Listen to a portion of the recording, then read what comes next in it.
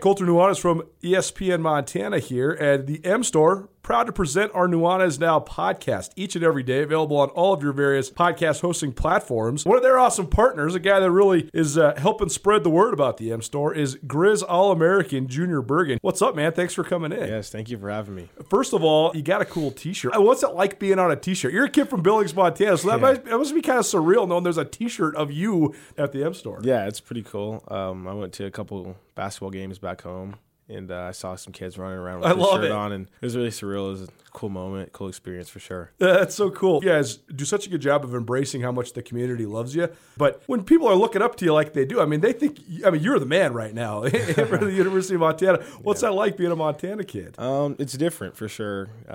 Growing up, you kind of look up to guys like who are in the NFL and stuff like that. But, it's just great to have a positive influence on these kids' lives. I just want to make sure I set the example and lead by example and give them someone to look up to. Go check out the M Store. They're located there at the corner of Higgins and Broadway here in the city of Missoula, and you can also visit anytime online, montanamstore.com. They have all the latest and greatest, a whole bunch of original Grizz gear, and of course, they have Junior Bergen t-shirts. Junior Bergen, proud partner with the M Store, as well as us here at ESPN Montana. Thanks for swinging by, man. Yes, sir. Thank you for having me. The M Store, where they're all Grizz all the time. If you're planning a meeting, conference, or special event in Missoula, consider the Wingate by Wyndham. Our event space is comfortable and flexible. Whether you need an intimate boardroom meeting or a conference for 100, Missoula's Wingate is the perfect fit. Our audio-visual equipment, upgraded internet, and flexible food and beverage policies allow you to put on an impressive show without breaking the bank. Call us at Missoula's Wingate, where we make you feel at home when you're not. We go now to the Rangers Brothers RV phone line. We welcome in our buddy Mike Dugar, covers the Seahawks for The Athletic, was at the game last night. Hi, Mike. How are you? I'm good. I wish I just didn't book a flight to Philly with a middle seat for 5 hours. Man. Other than that, I'm doing all right. Maybe you get some very nice people. You double your chances at having a nice conversation with somebody. Are you a talker on the plane? Do you do that, or do you want to put on the headphones and write or do whatever? I have literally never spoken to anyone on a plane. I have headphones, and I don't have AirPods. I have over-the-head, so it is very clear that I'm not interested in talking to you. Don't speak to me. About where you're going, where you're coming from, your family, your life. You let me listen to my music and catch this nap. So, I'm very antisocial on airplanes. Once upon a time when I was flying back from Dallas, I had just watched Montana State get destroyed by Sam Houston State in the quarterfinals of the FCS playoffs, and I sat by this guy, and he was an older guy, probably in his 70s, and he was flying back to Montana as well. And at the time, I was working for the Bozeman Daily Chronicle, and he was like, "Oh, you're a sports writer. Cool. I read the Chronicle all the time. Are you the guy that covers the Cats?" Yeah, I'm the guy that covers Montana State. Okay. And he's like, "I think you're doing a great job." He's like, "I was a sports writer once upon a time." And I was like, "Oh, cool. Who'd you write for?" He's like, Sports Illustrated. And I was like, "Excuse me?"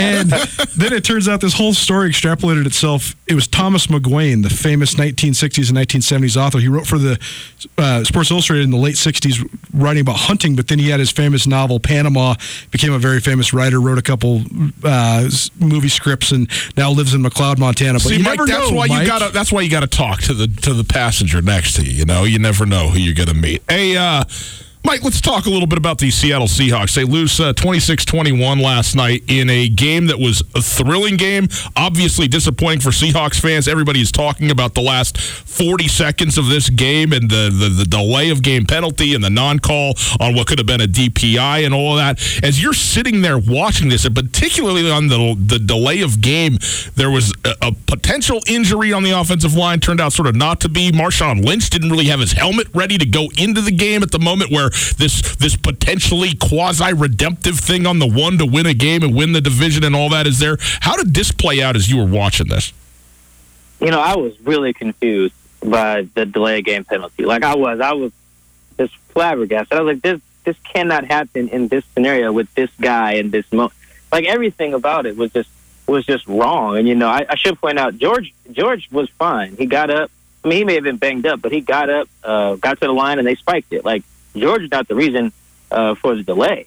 It's what I think happened is, I noticed during that drive, Marshawn had his coat on, no helmet. I don't even think he had gloves on. He clearly thought he was done for the day, which makes sense because he doesn't know the 2-minute offense. He just got here a week ago.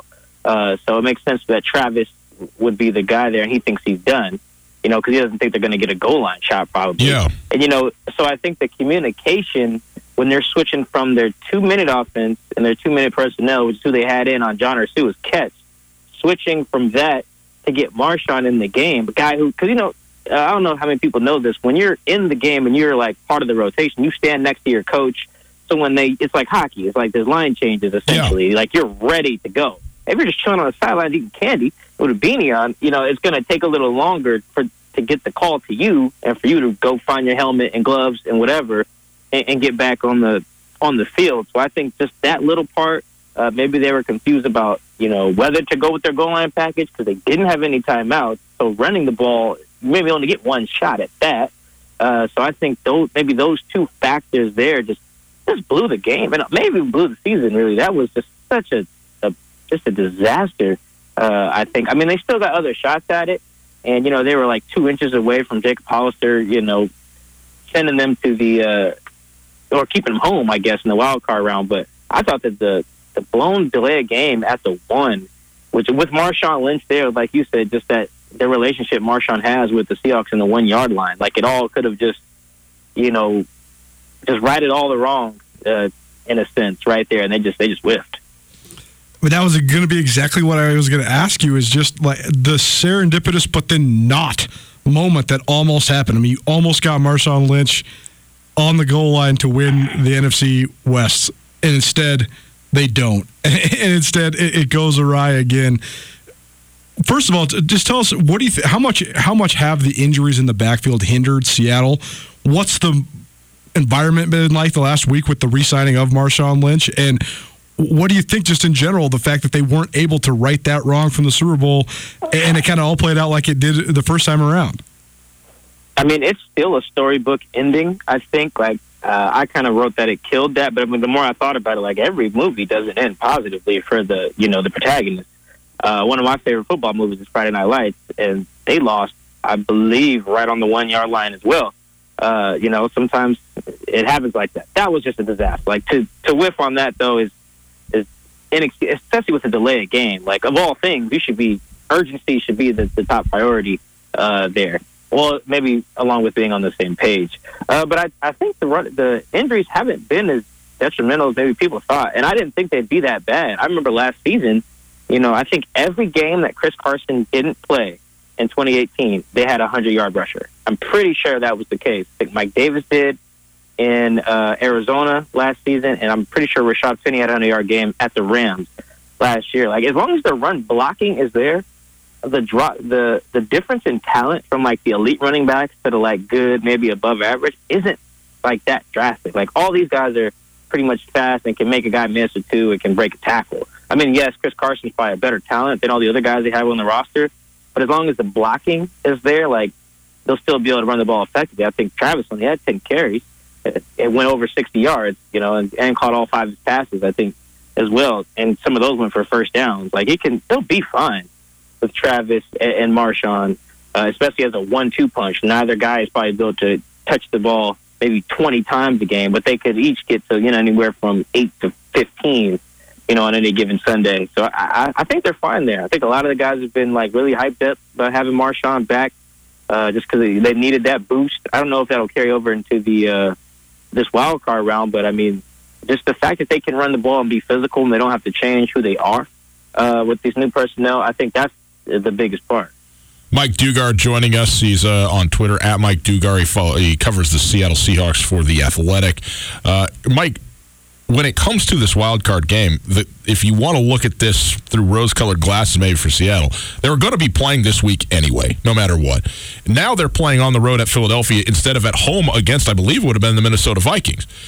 Is that I understand traveling, and especially for them at CenturyLink, is such an advantage. You don't want to go to the East Coast, but when you're talking about the team that you're actually playing against, it's not clear to me that you wouldn't prefer to play the Philadelphia Eagles right now than you would the Minnesota Vikings. Granted, Carson Wentz has been playing much better the last month and all that, but, I mean, this is a team, talk about injuries. They are completely riddled with injuries. The Philadelphia Eagles are. This doesn't seem like a worse situation from at least this week's standpoint in that sense to me. I mean, maybe the matchup is a bit more favorable, but you got to look at it this way, too. If they'd have beat the Niners Sunday night, and, yeah, they'd be facing the Vikings, who are a better opponent than Philly, but they would have also just beaten the best team in the conference, right? So they would have had the confidence to feel like even if they were 5-3 at home this year, which in that scenario they would be, like that's not the worst thing, in the world. Plus, again, you would have just beaten the Niners for sure without your starting left tackle, your starting free safety, and you're down to like your fourth and fifth string running backs, two of which you signed off the street. So, I mean, that factored in. Like, yeah, Minnesota may be better than Philly, but like if you just beat San Francisco, in that emotional game, then they would have to have been feeling like they could beat anyone, and I'm pretty sure the fan base would have reflected that like optimism. The other part about that is the 3 seed has a chance to host the NFC title game. The gap between 1, 2, and 5 in that scenario would be Green Bay, New Orleans, and San Fran as the 5. There's no real like significant gap there. San Fran is still probably better than those two, evidenced by them beating both of those teams. So you have a chance where you send San Fran on the road, which is just a win for Seahawks in general. B, you get to stay home, and there's a chance that if San Fran does make a run, you can maybe be the team that hosts the NFC title game. Like there were so many just other advantages to having home field, at least in the wild card round, aside from just the one matchup of Philly versus Minnesota. Your goal in the playoffs is not to win one game; it's to win 3 or whatever, 4, I guess, if you're in the wild card round. So if you're looking big picture, the route to the Super Bowl is a lot easier when you're playing as a 3 versus as a 5. So that's where I was like, no, Minnesota, you want to play Minnesota next week. That's what Seattle wanted. The players wanted it, the coaches wanted it, everybody in the organization wanted it, and that's why, for all those reasons that I just rattled off. We get you out of here on this then. It's been about 6 weeks since Seattle beat Philadelphia 17-9 in Philly. What are your initial thoughts on this playoff matchup? Yeah, see, and I think that people forget how bad the offense looked that week. Like, the offense needed, like, Rashad Penny to go beast mode for a second and a Malik Turner trick play to really have the advantage. Otherwise, they looked awful. Tyler Lockett wasn't involved. DK had, like, 2 or 3 drops. Russ missed about the easiest throw he'll ever have in his life. Just sailing one on Jacob Hollister, the pass protection. I wasn't there. I think he was sacked like 5 times. Like this will not be a walk in the park. It just will not be. It's going to probably be another game that comes down to the wire. I think they should beat Philly. They're better than Philly, and Philly's receivers are no more famous than any of us on this line right now. Like Philly's receivers half their team is on IR or they're just dudes off the street. Yep. Like it's ridiculous. So if there's any team more banged up than Seattle in the postseason, it's certainly Philly. But that doesn't guarantee anything. Everyone's an NFL player at this point. John Ursua came off the bench and had his first ever catch, and it almost beat the 49ers in Week 17. Like on 4th and 10. So anybody can make plays at the end of the day. So I think they should win. They should beat Philly. It'll probably be close. But they're going to need that same type of energy as the last time. They're going to need to force turnovers. They're going to need to have a pass rush. Clowney didn't have a quarterback hit, Sunday night. There was only 2 quarterback hits, I believe, and they were both sacks on the first drive. They're going to need to be a lot better than they were Sunday night, even against a Philly team, which is far inferior compared to San Fran. Mike, we appreciate it always, and good luck on the middle seat all the way over to Philadelphia, and we'll catch up with you next week after this wild card matchup. All right. All right, thanks. I got 2 window seats coming back on my connecting flights, so hopefully that'll be a little better. There you go. You get the pillow, you lean it up against there, and you're in business. All right, that's the way to go with that. Mike, we appreciate it very much always.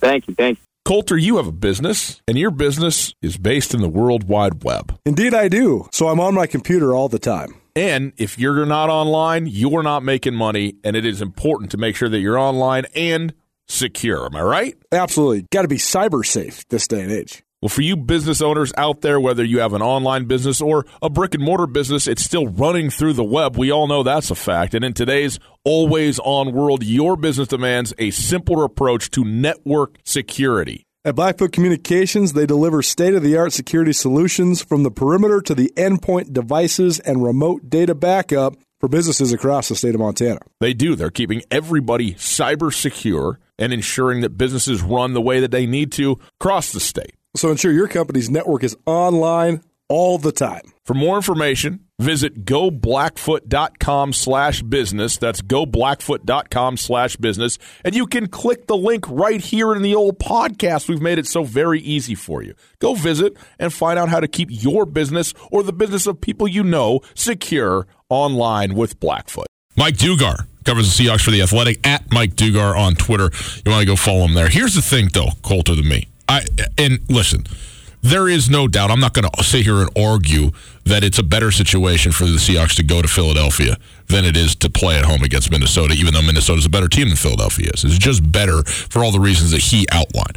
That said, if Seattle wins this football game, the overwhelming likelihood, well, I mean, I don't know what you think about the New Orleans Vikings matchup, but is that they're going to go play in Green Bay against the Green Bay Packers. Okay?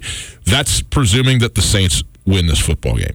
Had they won against San Francisco and then hold serve against Minnesota, the overwhelmingly likely scenario is that they're going to play in New Orleans against the Saints. Mm-hmm. This is you're 2 for 2 on actually playing worse teams by losing. If it holds that way, then I mean, to me, I think New Orleans is the best team in the NFC. I think New Orleans is the best team. Okay, and the fact that they're 13-3 and the 3 seed is crazy, man. Right. That's crazy. So they kind of get crazy that the Packers are they the 1 or the 2? They're the 2 because the Niners got the 1. They would have been the 1. Which is remarkable, right? They're like the 5th best team. Well, they're not the 5th best team. They're the 2nd best team. Maybe the 3rd.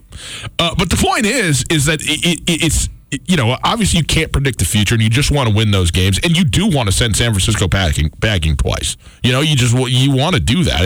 It's big for morale. It's big to play at home again, and all, you know, everything that could have gone on there. But at the end of the day, I mean, pick your poison. Everybody's good at this point. Would you rather play Green Bay in Green Bay, or would you rather play New Orleans in the Superdome?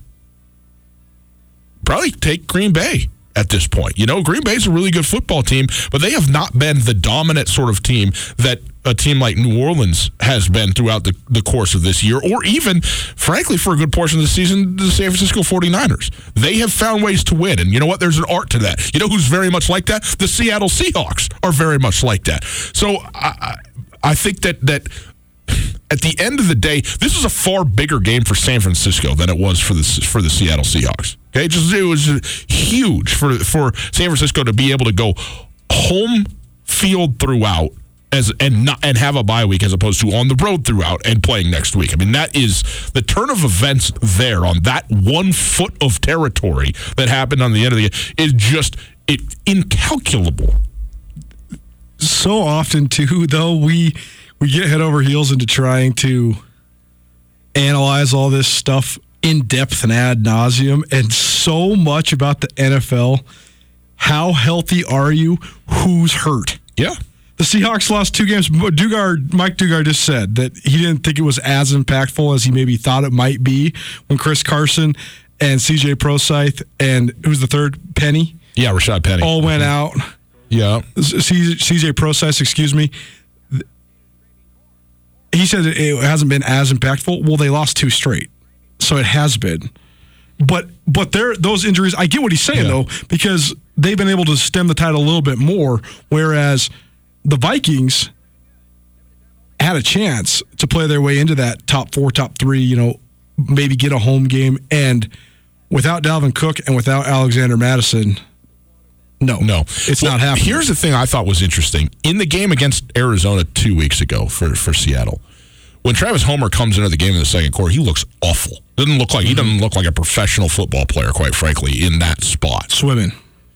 When he, though, gets a week to be the guy and to prepare, and they find the stuff that he's good at and his skill sets that are not implemented for that game plan against the Arizona Cardinals, they go up against a much better defense.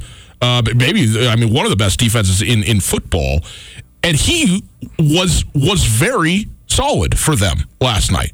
You know, he ran the football and they blocked it up and they schemed it up. And so that's, I think, the key. It's who you're missing, but it's also when you're missing them. So I think that's, you know, a big part of everything that was going on. Let's go to the phones. Who do we got? Terry here on the phone. Come on into the show here. What do you got? Hey, man, this kind of, not Seahawks or Vikings or anything, but Washington Redskins. I read that sounds like they're going to introduce Ron Rivera as soon as they can as the next head coach, and that Bruce Allen is gone as the GM. Do you think that will make a difference in Washington? Sadly, no, because, Terry, who's still the owner in Washington? That's kind of what I was thinking. Yeah. But, it's kind of one of those things where, Ron did a admirable job in Carolina, about as good as I think a guy could have expected him to do. And, it's kind of like Bill Parcells being in Dallas, and he stood up to Jerry Jones. I wonder if maybe Ron might be able to take and do that a little bit to Schneider there. To Daniel Snyder. Here, the Redskins are never going to be fixed under their current ownership. You can't just... The most underrated part, everybody thinks if you get a quarterback, you got a chance. You have to have a quarterback and a coach and a GM and an owner that are all on the same page. And if you don't have that, my brother and I were talking about this the other day. Jameis Winston just went 30-30. He just threw 30 touchdowns and 30 picks. Jameis Winston's 5 years into his NFL career. He's absolutely the most volatile guy in the league right now. But what actually is he? Because if you actually break down the guys that are outside the top 7 or 8 quarterbacks in the league, like... The Ravens are good because of Lamar Jackson. The system's built around him. The Seahawks are good because of Russell Wilson. He can be the captain. The Packers are good because of Aaron Rodgers. So many other guys, they're good for the system that they're in or not, but who knows what would happen. If you put Matt Stafford on the Saints, what would Matt Stafford be? If you put Jameis Winston, if he would have been in the seat that Jared Goff was in last year, what would we think of Jameis Winston? You know, it's so interesting because a lot of people are on Pete Carroll today. Right. And Terry, thanks for the call. And rightfully so. I mean, this, even if it wasn't directly his fault, this falls at the feet of Pete Carroll of completely messing this up at the end, period. Right.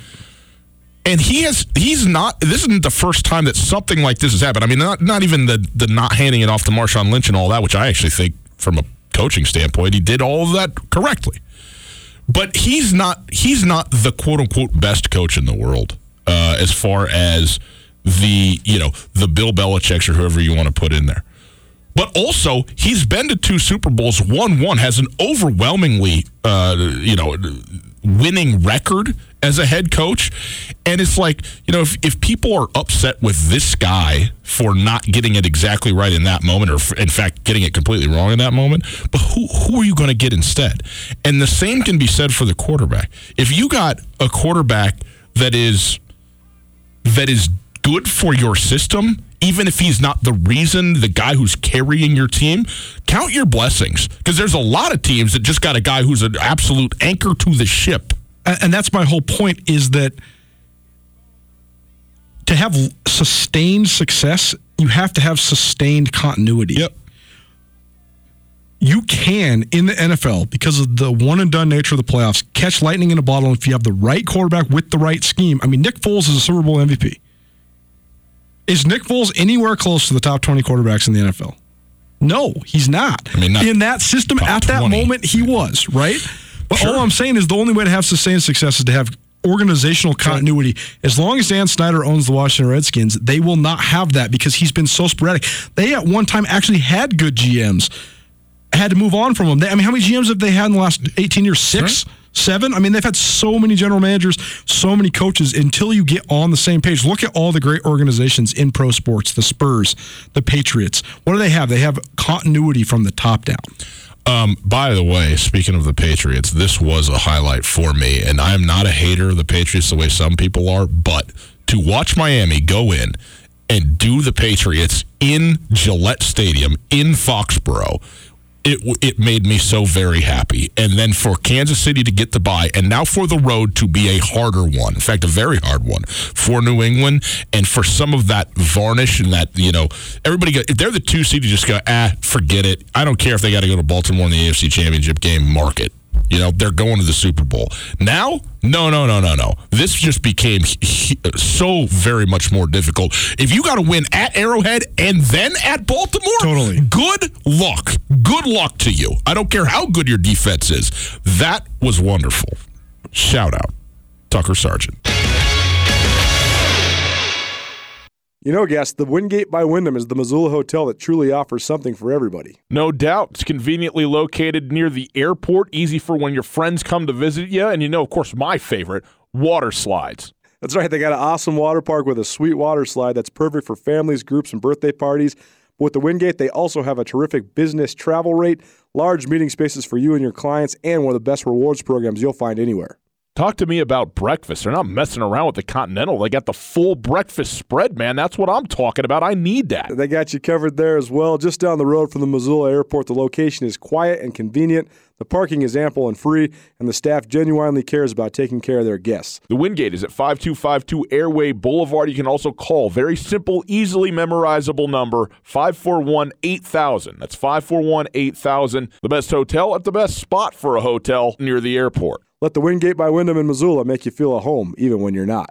Let's go to Rob. A lot has transpired in the last week. I mean, we had the national semifinals going on and everything like that. Hello, Rob. How are you? What do you got? Not bad. How you guys doing? Doing great. So, big-time Ohio State fan.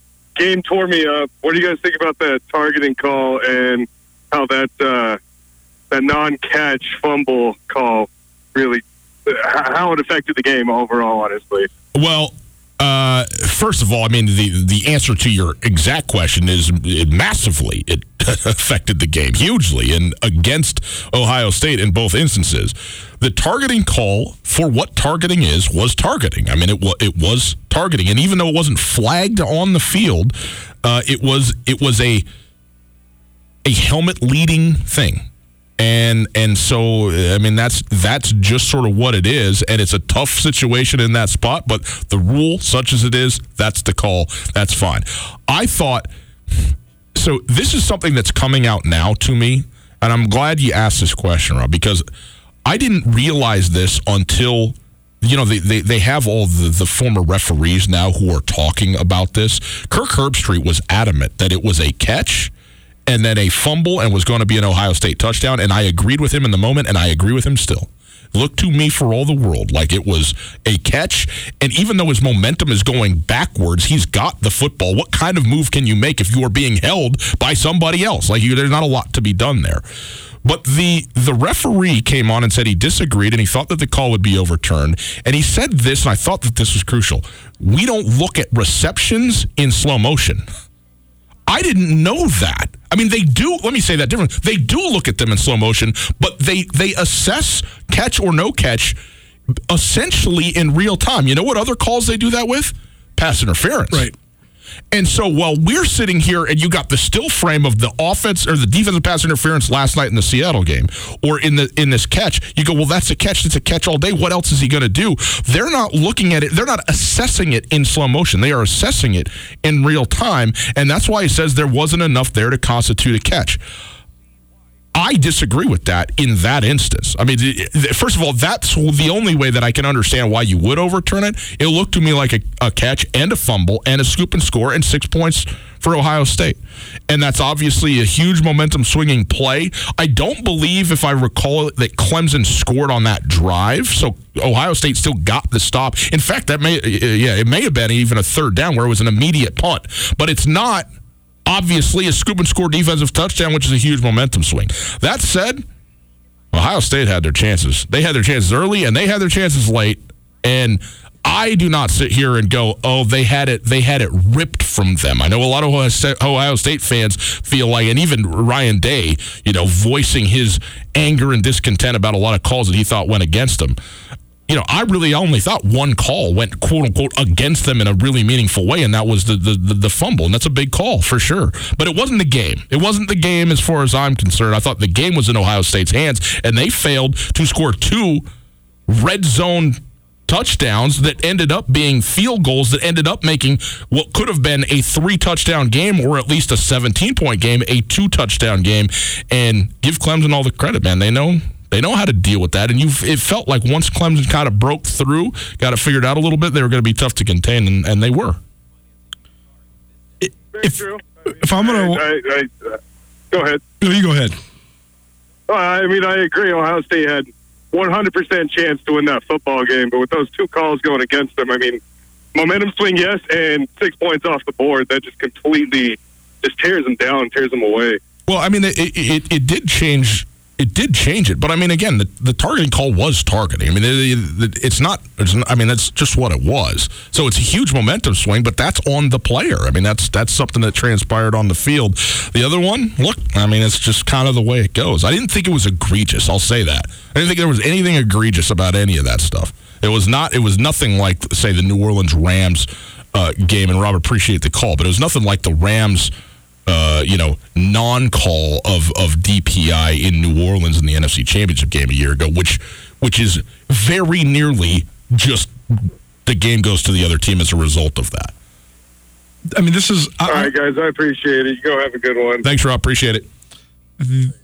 I can understand if you're an Ohio State fan how you could be incredibly mad. Crushed. They were the better team. That's what's frustrating, I think, to Ohio State fans. If you watch the game, I think Ohio State is better than Clemson in that game. Yet they lost. The national perception of Clemson has to be one of the most fascinating things in the world right now. Yep, they're the defending national champs and they're undefeated, and everybody thinks that they're not as good as a lot of other teams. Not a lot, a handful of other teams. That's crazy. Yeah, they beat Alabama multiple times. Yeah. In the national championship, on the big stage. That's in the national playoffs. That's crazy. My whole stance on all this sort of stuff is that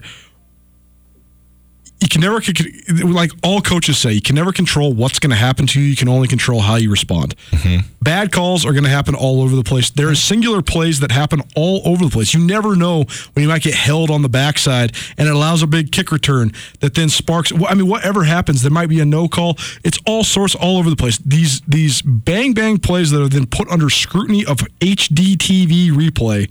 I think it's just such a tenuous situation. But even after all the stuff that happened to Ohio State happens, don't give up a 94-yard drive. Totally. You have the ball last.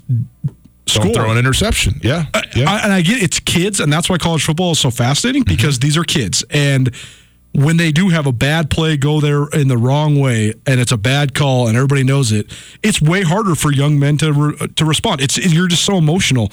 But at the end of the day, I never think that one play impacts everything more than anything else. Especially when it comes to a call. Lawrence ran for 67 yards and a touchdown on one play, and then they went 94 yards in 4 plays, and then we're behind and took the lead. That's the game right there. You want to talk about how the game went? That's where the game went. That was an epic football game, though. Just from a fan or enjoyment of football, that's as good as it gets. If we could get something like that in the national championship, unbelievable. Yep. Coulter, you have a business, and your business is based in the World Wide Web. Indeed, I do. So I'm on my computer all the time. And if you're not online, you're not making money, and it is important to make sure that you're online and secure. Am I right? Absolutely. Got to be cyber safe this day and age. Well, for you business owners out there, whether you have an online business or a brick-and-mortar business, it's still running through the web. We all know that's a fact. And in today's always-on world, your business demands a simpler approach to network security. At Blackfoot Communications, they deliver state-of-the-art security solutions from the perimeter to the endpoint devices and remote data backup for businesses across the state of Montana. They do. They're keeping everybody cyber secure and ensuring that businesses run the way that they need to across the state. So ensure your company's network is online all the time. For more information, visit goblackfoot.com/business. That's goblackfoot.com/business. And you can click the link right here in the old podcast. We've made it so very easy for you. Go visit and find out how to keep your business or the business of people you know secure online with Blackfoot. Coulter, the Montana Grizzlies, Montana State Bobcats are collectively 4-0 between their men's and women's teams in Big Sky Conference basketball. The men started off in the state of Montana at home to start their conference slate. Montana State beating Sacramento State 66-51, who had a really impressive, actually, non-conference, one of the better non-conference sort of schedules and results of any of the Big Sky Conference teams. Yeah, 7-2. And so for Montana State to win handily, holding Sacramento State to under 35%, impressive. I know you were in the barn for that game, and you and I will both be at Dahlberg Arena tonight for you get to see Sacramento State 2 games in a row. How about that, Coulter, against the Montana Grizzlies? And then the Grizz behind early. Behind, in fact, for 23 minutes out of a possible 40 in this game, but used a 15-2 run about 5 minutes into the second half to propel them to a lead. Saeed Pridgett, absolutely phenomenal in this game, 27 points leading the way. Kendall Manuel adding 16 as well, 6 for 6 from the line for Kendall Manuel in particular. And they find a way, particularly defensively, to hold a team to 2 points to go on a 15-2 run and then hold off Northern Arizona and get a big win to start your conference slate off right. Look, man, right now it's completely up for grabs in the Big Sky Conference. Nobody knows anybody who's good, who's not good, whatever. You got to win your home games. Got to win your home games. And Montana State both did it well, and now they'll switch opponents tonight. Northern Arizona in Bozeman and Sacramento State in Missoula. I mean, you can't get too ahead of yourself because I do think that Sac State and NAU are definitely going to be bottom half of the league across the board, men's and women's. Yeah. All 4 of those squads are going to be bottom half of the league. But if you want to be top half of the league, you got to beat those teams, especially on your home court. Sure. And it's always good wins, no matter what. I mean, if you watched any part of the Lady Grizz game, like Tom Stage, the play-by-play guy for the Lady Grizz, said, you could bowl in this arena. You could set up pins at the end of the aisle, bowl it on down because there's nobody in there. Yeah. And so you're playing in a cavernous football dome in front of no one. Sometimes that is as big of a home court advantage as you can get, especially if you're a Lady Grizz team that's used to playing in front of 2,500, 3,000 all the time. So it's a good win for Lady Grizz to go to NAU and get that win. It's also good. I mean, Sac State on the women's side, I think it's pretty tried and true now that Bunky Harkleroad has definitely the most unique style in the league, maybe in the country. Certainly has the most unique name. And he just hasn't recruited very well. When he first took that job over and he had players like Fantasia Hilliard and Marianne Johnson, Sac State was so dangerous. And now their stated goals are to shoot 53s, 100 three-pointers, force 30 turnovers, and is it 50 or 100? Shoot 53s, shoot 100 field goals, 100 field goals, guys. And force 30 turnovers and get 45% of the offensive rebounds. So all they're doing is jacking and crashing the glass, and if you get a layup, they'll trade you 3s for 2s, and oftentimes if they shoot 53s, they're going to make 15 to 20 of them, and you might get 20 free layups. Well, now, like, they shot less than 20% in the second half of that game, and Montana State wins by 40. Yeah. And so it's a flawed style for sure, but make no mistake, it's hard to prepare for, so to get off to the conference it's start. It's the triple option of basketball. It is kind of, no doubt. But then on the men's side, the Grizz, this team's going to be so hard to judge for a long time because when I watch them, they have talent. They do. They just don't know how to play together yet. But that's a good step to get a victory. But NAU's been a bottom dweller, and they have a new head coach. We'll see what they do against Sac State tonight because Sac State, they don't have Marcus Graves, and that's huge. But I thought that in Bozeman Saturday, I was there for the game, and a couple of impressions. First of all, Brian Katz is a really good coach, and he gets his guys to play hard. And he knows what he has at his disposal. And he has had success in Dahlberg Arena. No doubt. And he's had success against the Grizz, period. I mean, the Grizz had one of the biggest monkeys on Travis DeCuire's back for a long time was winning at Sac State. They had a hard time winning at Sac State. Yep. Sac State's 2 best guys are almost always 2 of the best guys in the league. They have a hard time filling in everything else. But whether you're talking about Mike McKinney, who was the league MVP back in 2014, or Dylan Garrity, or Justin Strings, and then last year's Marcus Graves and Josh Patton, and now they only have Josh Patton. But Patton is definitely, I'd say the 3 best big guys in the league are Josh Patton from Sac State, Mason Peatley from Eastern Washington, and the guy who announced himself to the rest of the league on Saturday, and that's Jabril Bello from Montana State. Patton feasted in the first half. He was 5 of 5 from the floor. He had 16 points at halftime. He was doing whatever he wanted, catching it. Montana State was throwing a bunch of freshmen at him. He was just eating. I mean, he was doing whatever he wanted. Well, then in the second half, they put Balo on him. But it was not just Balo switching on to guard Patton, because a lot of times they're actually running a zone. It was on the other side. They had Balo pin Patton on the block and go at him, and he got him into foul trouble. Patton's the best shot blocker in the league, no question. And he had 2 resounding blocks that looked like they could give Sac State some momentum. But then they dumped it to Balo. Drop step, finish. Drop step, finish. They got a couple fouls, and then all of a sudden Patton has to lay off, and Balo scored 10 of his 18 after halftime. Ends up battling Patton to a draw. They both had 18 points. And I thought it was a pretty resounding announcement by Balo that he is a real deal big guy in this league. So, yeah, I don't think that as far as the men go, I don't think NAU or Sac State are going to be that much of a threat in the league this year. But I'll be really interested to see tonight, because twofold. Sac plays one of the slowest paces in the country. They want to slow it down. They want to grind you. They're big. Montana's not. So how does Montana guard Patton? What's their answer for that? And how do they handle maybe not getting out of running? Because Sac State wants you to make mistakes, and Montana has a lot of young guys that are prone to make mistakes. So it'll be an intriguing matchup, but as every coach is going to tell us throughout the next 10 weeks, this is a straight marathon. 20 conference games is an astounding amount of conference games. So winning one, losing one, who knows? I think it's going to come down to, this league race is going to come down to how well do you respond after a loss? What record do you think the best team in the conference is going to have conference record when it's all said and done? Oh, man, that's an interesting question, because I think that the 20-game conference schedule, it almost caters to like a guaranteed 2 losses. You just never know.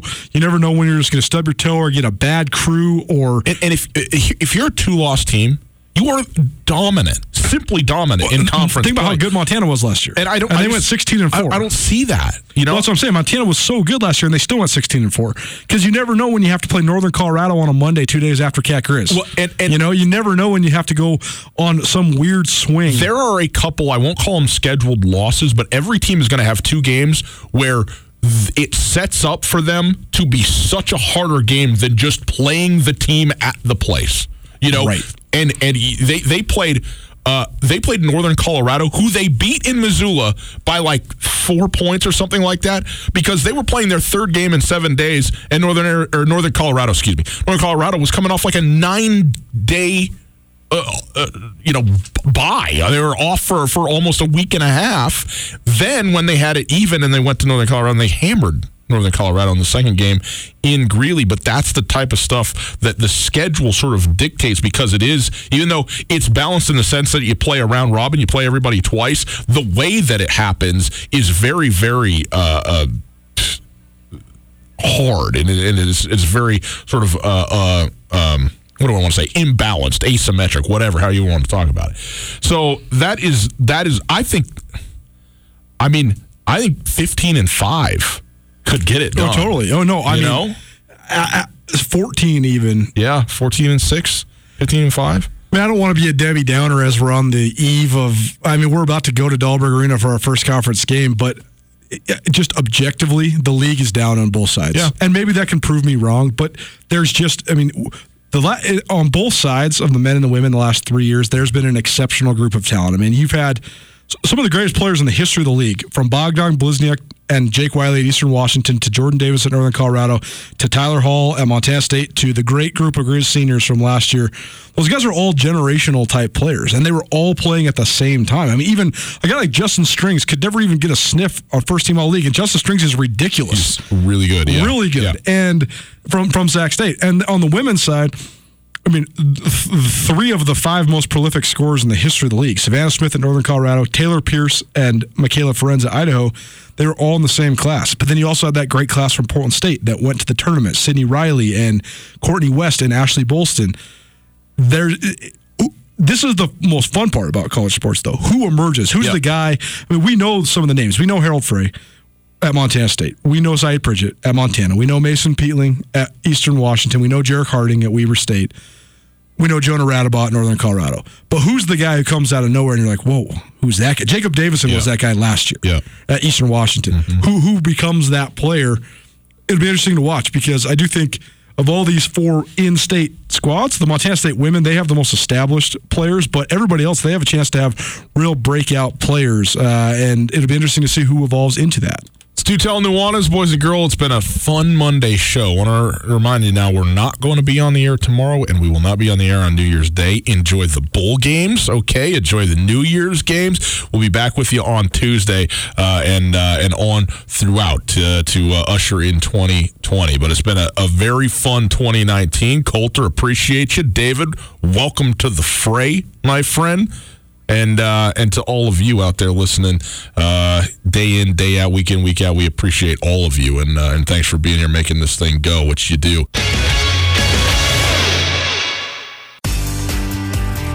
Whether you're traveling to Missoula for business, a family visit, or to watch the Grizz game, the Wingate wants to be your home away from home. Call the Wingate to find out how we can take care of your next trip to Missoula. From conference rooms to great complimentary breakfast to an indoor water park, we have what you need and what you want when traveling.